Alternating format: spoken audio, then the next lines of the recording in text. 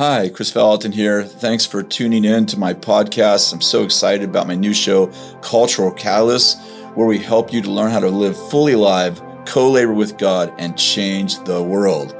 You can watch it weekly on my YouTube channel or listen to it here. Hope you enjoy it. Hi, welcome to Cultural Catalyst, where we help you learn how to live fully alive, co-labor with God, and change the world. And I'm your host, Chris Valentin. And today I have Tanessa Audette with me. And Tanessa, you lead our God and Government class. That's very exciting. Yes. You also serve Brian Dolly. What position do you serve him in? I am a district representative for the California State Senate in District 1. That sounds very important. Wow. The more words, the more important. And you're also important. running for city council. Yes, and here in Redmond. And we should add that you have a business called Call to Action Consulting. I know that it's right down there. That's right. Yeah, I've been helping other people get elected to office for the last 7 years. And now you are running yourself. That's right. I am my 11th client. And you are your own 11th yes, client. Yes, I'm my favorite and because I favorite. never argue with myself. Ooh, that could be. I say yes to every idea. That's very scary. Hey, before we talk about that, okay. I want to talk a little bit about you. Okay. So tell us a little bit about yourself, your family, and then we'll get into, like, why are you doing this? Yeah. My parents were saved in the Catholic Charismatic movement of the 70s, down in the Jesus movement down in L.A., and my dad led guitar masses, so my mom and dad are both from a huge Catholic family. My mom's from 10, my dad's from 6, and they grew up down in the San Fernando Valley in L.A., and they were doing guitar mass, Holy Spirit hit. I went to visit the Pope. Okay. Mm-hmm. Let's talk about Continue. that later. Yeah, that's okay. You win. Okay, so they. I do win. You do. I know. We know. But so they played down at Loyola Marymount. The whole thing. They were part of that whole movement. They did festivals, and then the Catholic Church was like, no, we don't want to do that anymore. And so, let's tame it down a little bit. So they had been going to a Foursquare church and doing Friday night concerts at this thing called the Bread Box, which is in Chatsworth. Yeah. My mom was pregnant with me. They prophesied over her, and it was just a wild time. So they loved that. But yeah, they prophesied that I'd be a girl and a prophetess, and they got it, at least 50% right. Wow. I'm a prophet. No, so they. You I'm are a girl. I'm a girl. I'm a girl. You know yeah, you're I'm a girl, right? So yes. You feel like a girl? So that I do. Okay. Just making sure we've got to clarify. I'm wearing pink, just so you know, okay. for sure. I'm a girl. But yes, so that is the. So then they started going to the Foursquare Church, and they got a band together. They got a bus, and they started traveling across the U.S. So we'd travel. Were they like to the Jesus East Coast people, hippie totally. Jesus people? Oh yeah, the long hair, the mustaches. We had a whole whole group. Careful. And it was like a whole band. We traveled together, stop somewhere, work, raise money, go do these concerts or Bible concerts. That was really Jesus people. Yeah, it was fun. People got healed. So we were I was a night owl for a long time because we were up at night. Yeah, but my mom and dad had 4 kids by the time my mom was 24. So there was 4 kids on a bus. You're the oldest? I'm the second oldest, 3 boys and me. So I got a lot of prayer. On a bus? Everywhere we went, people were praying for me because I was the only girl with all these brothers in a big band. Absolutely. So it was quite exciting. We did that till I was 7. And then we came back to the San Fernando Valley and, started doing normal life. My dad got a job and... He got a real job. But we sang in church, and we were just always part of church. And that's really beautiful, actually. Yeah. So for me, I just always thought I'd end up somewhere in the church. I had that word, so I knew who I was. I was called to God. I was called, and I was a missionary, so I knew my scripture, and that's just sort of been the filter for my life is the Word of God. And so it was in high school, I was the one who, would talk a lot in our religious classes. So I went to Baptist Junior High School. I went to Catholic high school. Yeah, it was really fun. So we went through all the denominations. Kind of stay with the roots a little bit. Yeah, we did a little homeschooling. I did tell you I visited the Pope, right? You did visit the Pope. But yeah, so I've kind of been in a lot of different denominations. But yeah, so... and now you're married? I am married. Where'd you meet your man at? In college. At the Catholic college. Oh, no, you went to Catholic high school. Yeah, I went to Catholic high school. About 15, my parents got divorced. And so our very cool, we are all together as a family. Everything is Bible studies. I didn't know that part of the story. Yeah. That's tragic. It was, and it really upended our lives. And so it was very challenging, and the Lord said to me in my very deep, dark depression that I was in, so are you following me because of your dad? Or are you following me because of you? He's got no grandkids. And I said, I'm following because of you. And he's like, okay, well, it has to look like something. So, yeah, so I just sort of have known who I am and whose I am my whole life. But circumstances, all the circumstances, have fought really hard to disrupt that in my life. And it was not very easy. I think I'm a 9 on the ACEs score, which all happened between the ages of 15 and 18. So it was an intense, traumatizing season. Yeah, which for people that don't know, that's kind of the risk, risk assessment of children.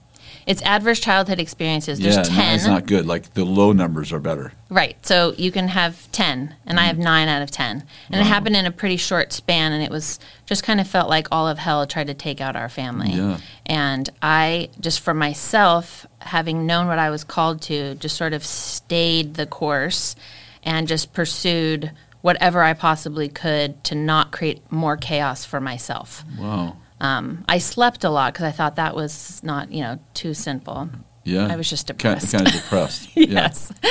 So, but I just kept going, and nothing was really going to stop me from going. And I left home on a train with nothing to start school, was just going to figure it out. And so just been a bit of a plugger. Where'd you go to school?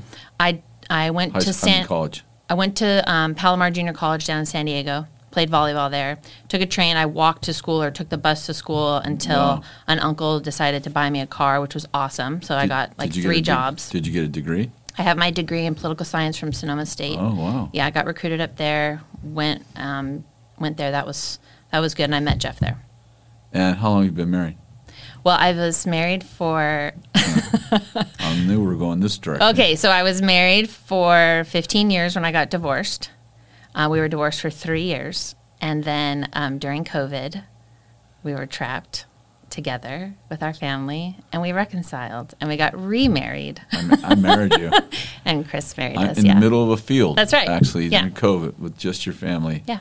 That was really a beautiful reconciliation. Yeah, it really was. So let's talk a little about government and God. And you've been obviously, well, let's just back up and say, you have a degree in political science, so you've had some interest for a long time. Yeah. So what exactly got you interested in government, and then what does God and government actually mean to you? I've always been interested in history, so I very much like the news, and political science is a research degree. So Do you have a hero in history, American history? I don't necessarily have people that are my heroes, but I definitely have ideas that I think are pretty incredible. Freedom is one of those, and so I have a high value for freedom, which means I have had to learn and have a high value for boundaries. Because that's how you actually harness freedom into incredible prosperity and success and advancement. And so I don't have specific people, because people are people. So people are people. Yeah, take the good and the bad. Sort of like George Washington, although I know he's gotten a rap lately. And yeah, I mean, I think their ideas are more important. Yeah, I mean, when you look at our Constitution, they're humans. Well, yeah, but our Constitution took the best ideas when they built this document, built this idea, they built this society. They really took all the best ideas, and they had the benefit of hindsight, seeing what did and didn't work, and tried to cover all of our bases for this grand experiment, which is America. So, are you trying to? So, God and government. Yeah. We're talking a little bit about your philosophy now. True story. Because you're like, I don't know if I have a favorite person, because people are flawed, and George Washington had slaves, and everybody that we celebrated in high school when I was a kid are now, being obviously questioned. But ideas, philosophies, do you think that Christians should want to Christianize America? or Christianize their city? Or what does it mean? Like, well, when I hear God and government, I think a little bit like, on the dark side, maybe like Mormon Utah or something like that, where religion dominates a whole culture. I think a lot of people have even that question in Redding, right? Right. Like the crazies are taking over and they're taking all of our rights away, and we're all going to have to like stand in corners and fast and pray. And let's talk about that just a little bit. What do you see? And as a government, obviously you'd love to be a government official. You're running for city council. Just all of that. Let's talk through that. Yeah. So I think that the choice of God in government is to rightly explain to Christians exactly God's role in the United States Constitution and us as our civic engagement, what our responsibility is as citizens. So God has a place in the founding of our nation, and it's important that we actually understand how that is, so we don't say things that actually divide us, but we say things that bring people in. And so our Constitution is different than any other Constitution before and after, because it says that our rights come from God and not from government. It doesn't come from man, it comes from God. So you can't just take those rights away. And what that afforded us is a completely different set of operating rules, where we're not a law of men, but a nation of laws. And so just like we're not it's not heroes that I have, it's amazing ideas that I appreciate. And so it's, for us in the class, it's really important that people understand, number one, what was happening in the politics of Jesus' day. Who are the actors in the Bible that are actually political figures as opposed to religious figures? Jesus, when he came, immediately he said, I got to go away because the people are going to want to make me their king. And he didn't come to be a politician, But he also multiplied bread, and he didn't come to start a restaurant. And he also, he did a lot, he healed people. He didn't come to start a hospital. Like, he came to bring people closer to God, to connect them to who God is, and to bring them into a family. So good. To have them belong. And so, when people say like, well, Jesus didn't do this, and so we shouldn't as political figures, or we shouldn't as Christians, it's like, he was doing something different. Yeah. And so we don't compare him to... He was a mission. He had a specific mission. Absolutely. And it wasn't to be a politician. But that doesn't mean we demonize politicians. But I feel like for some, when you're reading the Bible, when we're talking about government, we're talking about the local government in the Bible is the Sanhedrin. That is the city council of the day. If you think of in biblical times, if you think of, like our government here is set up as we have the federal government, state government, local government. Yeah. Well, Rome would have been the federal government. That's your president. Yeah. Then you're going to have your governor, which at the time that Jesus was born was Herod, and then it got divided up. Israel got divided up into 3 portions, and during when Jesus was on trial, it was Pilate who was the governor, but the Sanhedrin was the city council. And the high priest at that time was like the mayor or the Supreme Court judge, because, your local government is your judicial system, and it was all mixed together then. Yeah. And so your Sanhedrin is your city council, and you had 2 political parties in your Sanhedrin. You had the Pharisees and the Sadducees. Those were 2 political parties That's at the time. Sounding way familiar. Yeah. Right? So when you're talking about that, I think the context, people think that if you're a Christian, you shouldn't be involved. Like, the church thinks you shouldn't be involved in politics. Lots and so there's a battle. I'm not like, yes, the people that aren't Christians feel threatened by people that are in the church and getting into politics, and I understand because of the way we talk. But also the church thinks it's pretty dirty a lot of times to be involved in politics, and it's just too messy and corrupt and all that kind of stuff. But that was happening back in Jesus' time as well. When he flips over the table in the temple, it's one of the first things that happens that's recorded in John. He's doing that because the high priest is in charge of those weights and measures. City council is still in charge of weights and measures in the city. And when Jesus flips over those tables, my guess is what was under those tables is what was allowing them to cheat when it came to weights and measures. Yeah. He didn't get arrested. The very thing that they charge him with when he is crucified is saying that he will tear this temple down and raise it in 3 days. Well, he said that in the temple, and they didn't arrest him at the time. Yeah. So he must have exposed something that was even more embarrassing than listening to what he had said, that they didn't charge him for until later. So there was corruption there. The high priest, actually was in charge of how they were charging the people, and he was charging the poorest of the poor. He was taking advantage of their their religious affection for God and their duty to God, and they were actually making money off of it, because anybody that became that high priest was then financially taken care of by the temple. Yeah. And he was appointing his sons and his son-in-laws for short periods of time so they would all then be financially taken care of by the temple. So there was corruption happening in the Sanhedrin. And so he rightly was upset with that. And he has very harsh words for Pharisees and Sadducees. And we're not talking about religious. We're talking about a political party. Yeah. And he was very frustrated with them, obviously, and that's all throughout the Bible. So I think when we put it into context, I think it helps Christians to understand, like, oh, well, I wasn't aware of that. I didn't understand that that's what he was being critical of and why he was being critical. But it's actually really important. So when we talk about God and government, I don't think we are, this is the most controversial thing I say in class, and it gets everybody upset. I don't think that when we say we're a Christian nation, I don't exactly think that that's accurate. We are founded on Judeo-Christian principles. Yeah. But what those constitutional framers wanted people to know is that you do not have to be a Christian to be an American.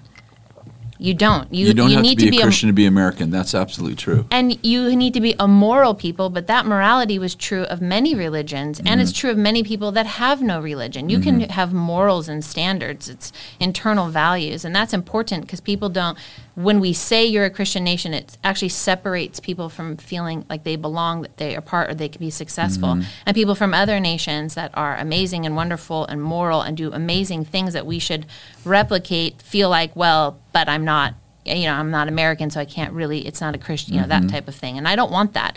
I mean, even when our Constitution was ratified, there were 7 states that had state religions.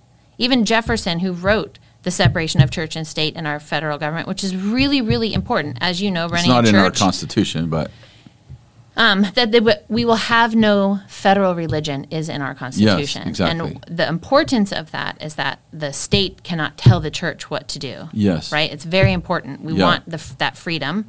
Well, when the Constitution was ratified for no federal religion, the states had religions. 7 of the 13 states had religions.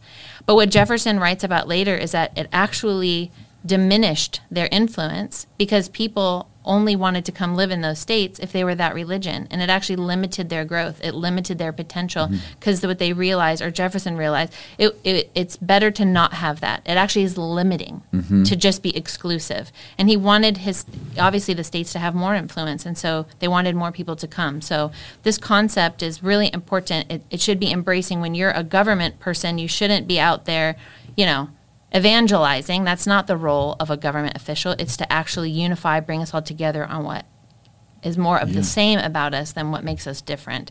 And so I caution people, and I teach this in my class, and I caution people not to say things flippantly like we're a Christian nation, because it actually makes people not feel like they belong. Yeah. And in the kingdom, we all belong.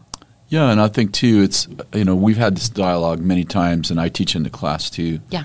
And we talk through the fact that part of being in government is that I represent the people. Yeah. All the people. So all I'm not them. a pastor. Correct. And we if you read, in fact, I would really encourage our audience to read Romans 13, the first 8 or 10 verses, because that outlines the Christian view of government right there.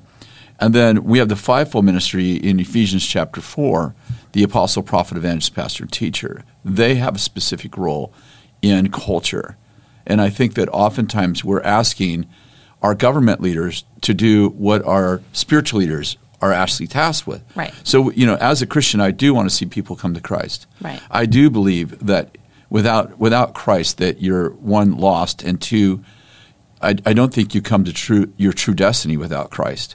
But I'm not asking my governor, my city council, my president to, as you just said, to culturize our city, our nation, our state to Christian nation. I'm asking, I am tasked as a leader in a church to bring Christianity to unreached people in our community. But that is not the role of government. Correct. And so I think it's really important that we actually make that distinction so that when we vote for somebody as a government leader, that we think, well, I'm going to vote them in because they're gonna turn our city to Christ. I'm like, actually, that would be your responsibility. Their responsibility is to act fairly with all people, right, no matter their religious affiliations or right, not religious affiliations, right, because that's a just balance yeah, that Proverbs talks about. Yeah, I'd prefer that people think I was a person of character, of integrity, of honesty, of hard work, than that, oh, she's just a Christian. Like, it should look like something. Yeah. And I don't want to go around, of trying to evangelize people when actually my job is to do something far different. Run a beautiful city. Yeah. Yes. And that means I bring in the most amount of people that want to do good. And it doesn't matter what religion you are, or if that you're no religion at all. Yeah. I'm no threat to the people that are different than me. Mm-hmm. And that can be true in many different respects. There's people have different interests and different focuses and priorities, but it's a different opportunity. I think that sometimes people don't realize that God planted two trees in the garden, right? A virtual good tree and a virtual bad tree. The tree of life, a tree of knowledge of good and evil, which leads to death, right? I mean, the devil convinced Eve and Adam to eat that wrong tree, but God planted it. Right. Which tells us of the nature of God, that God is the God, as you just said, of freedom. Right. Of free will. Right. And we think often as Christians, we cut down the second tree, and we think that we have sanctified the world by taking away choices. Correct. Right? And so, but it's the nature of God to give people free choice. It's the nature of God to give people the ability to sin. Yeah. Right? Freedom, we have freedom at the risk of sin. Well, yeah, and as a church, we're either there to tell you all about which one is right and wrong, and hey, you're sinning. I don't know if you know this or not, but you're sinning. It's like, yeah I don't need you to tell me that. Why don't you tell me about the God that says, I care that you get a choice? I care, and also, you know what I mean? And I've given you an answer before there ever was a problem. Right. But that is not the role of government. Correct. Give me a little bit. We have about 10 minutes left. Let's talk about Reading, because you're running for city council. Yeah. And you've been here a long time. Yeah. What is your vision for Reading? And if you get elected, like, what do you think are major problems? I know there's problems everywhere, but what are the major problems that you can't fix everything, but what would you go after? What would be the benefits of you being on city council? Yeah. If someone wants to, actually vote for you. Yeah, I get asked this question: why are you running? What are you doing? Why would you choose to do this? It's more so like, why now, not before? And so the timing of it is it's right for my family. Yeah. And the city, I feel like, is in an incredible place. And I'm not running because I want to fix something, or I think it's broken, or I think it's wrong. I actually think there's so much right with Reading. Yeah, it's really improved. We have incredible people. We've made incredible progress. We're building like we've never built before. We know what our issues are, quite specifically down to details. And it's just a matter of how do we bring people together? How do we make these connections to where we can solve issues? Because I don't think government solves our problems. I think people solve problems. Yep. And it's about bringing together the right people to solve whatever issue we have. And Reading is sort of this amazing, unique place. I listen to the news all the time. I love it. I read. I consume information, because I love it. I love information. You and I are on the same page there. Yeah, information is power. So thank you. So I like it. I listen to it. I'm looking for the kernels of truth or the patterns and trying to figure out exactly what's trying to be accomplished and pushed and whatnot. So for me, when I'm listening and I hear this idea of we're going to send social workers instead of police officers, I'm like, well, that feels really dangerous. You mean into like domestic violence situations? Or any type of criminal behavior. Yeah. You're going to send it, like, how's that going to work? Well, locally, we actually started doing that. And when I heard about it, I was like, well, let me go find out some more. And so I did a ride along with it's called CERT, which is our Crisis Intervention Response Team, which is a licensed therapist that goes out with two plainclothes officers. Yeah. Okay, so let me see how this works. It's remarkable. And what they're doing will change the way we police. So good. For sure in California, but I think everywhere. We've got a great police chief. Yeah, we have a great police chief. We should put a plug in for him right now. Yeah, Schuler's amazing. He is. And the thing about our local government is that it's everybody here in this local government, whether you're on police, fire, city officials, you live here. So you live where you're affecting every choice that they make. You know, I was talking to a friend, and he's in Redding's police department, and he was like, you know, my wife goes on the trail. I care if the trails are safe. Yeah. I care if the homeless community is reaching too far into public spaces, like, and it becomes unsafe.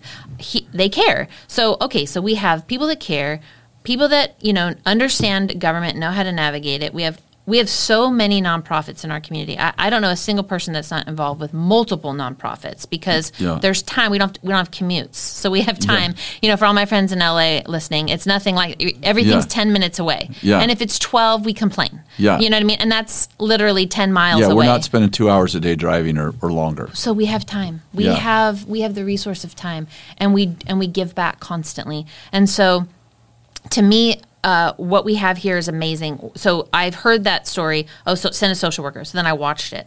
And what they're doing is they're actually singling out these people that have, maybe they have criminal behavior, but it's probably because of addiction or it's because of mental illness. And they get picked up by the RPD. RPD books them, but when they come out, they're waiting for them. And they're saying, okay, we're going to get you some services. Like, are you ready? Are you ready to get help? Are you ready to go into treatment? Help them solve the real root issues as opposed to just being repeat. Because some of these calls, I was talking to the police chief. This has been a while ago, but he was telling me that like a high percentage of their calls are just the same repeat offenders over and over. Hundreds of times. Yeah.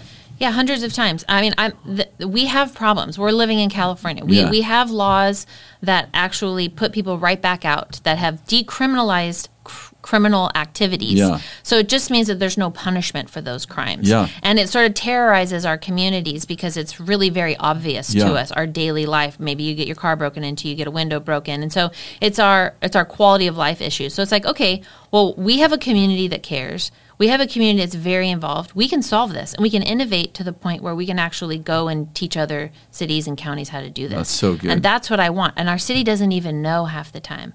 Like, they don't know what we have. And I want them to know. And as a representative, it's my job to represent government to people and represent the people to government. Yeah. And we shouldn't be contentious with government. I tell my class, like, if you're offended by things in government, my only ask of you the whole year is to meet your friends with curiosity. Just go find out the answer. Yeah. So if something I say is like, well, that can't be true, go find out why. And if you find out something better, tell me. Yeah. Confront me. I'm good. Make me better by telling me the error of my ways, because I will just as hard push exactly the truth if you find it different than what I'm saying. So you're in supporting the direction that we're going for law enforcement, which is highly compassionate. It's highly, if I could say, it's kind of a mentoring, discipling, whatever word you want to put. It's effective because you're actually connecting people relationally. Yes. To healthy people who are helping them. Yes. You got about 3 minutes. Okay. Is there something else that you would like to say concerning the city?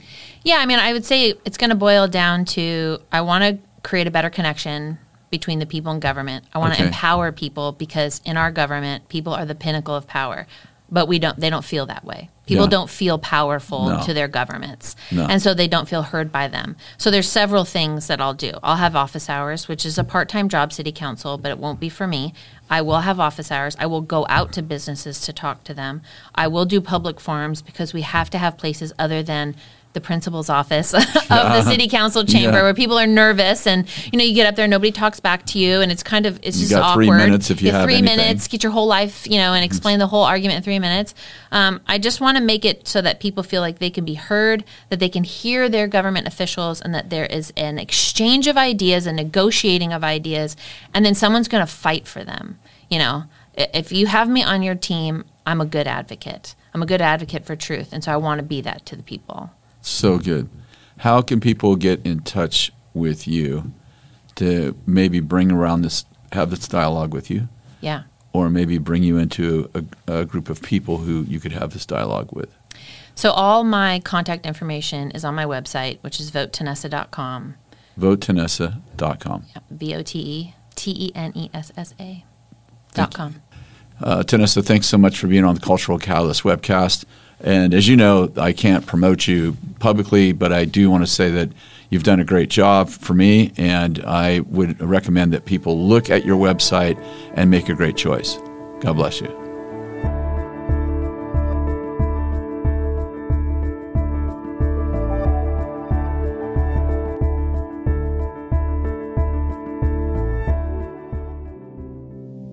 Thanks so much for listening to my podcast. If you want to find out more, read my blog or listen to the previous podcast episodes. Go to chrisvallotton.com. Have an awesome day.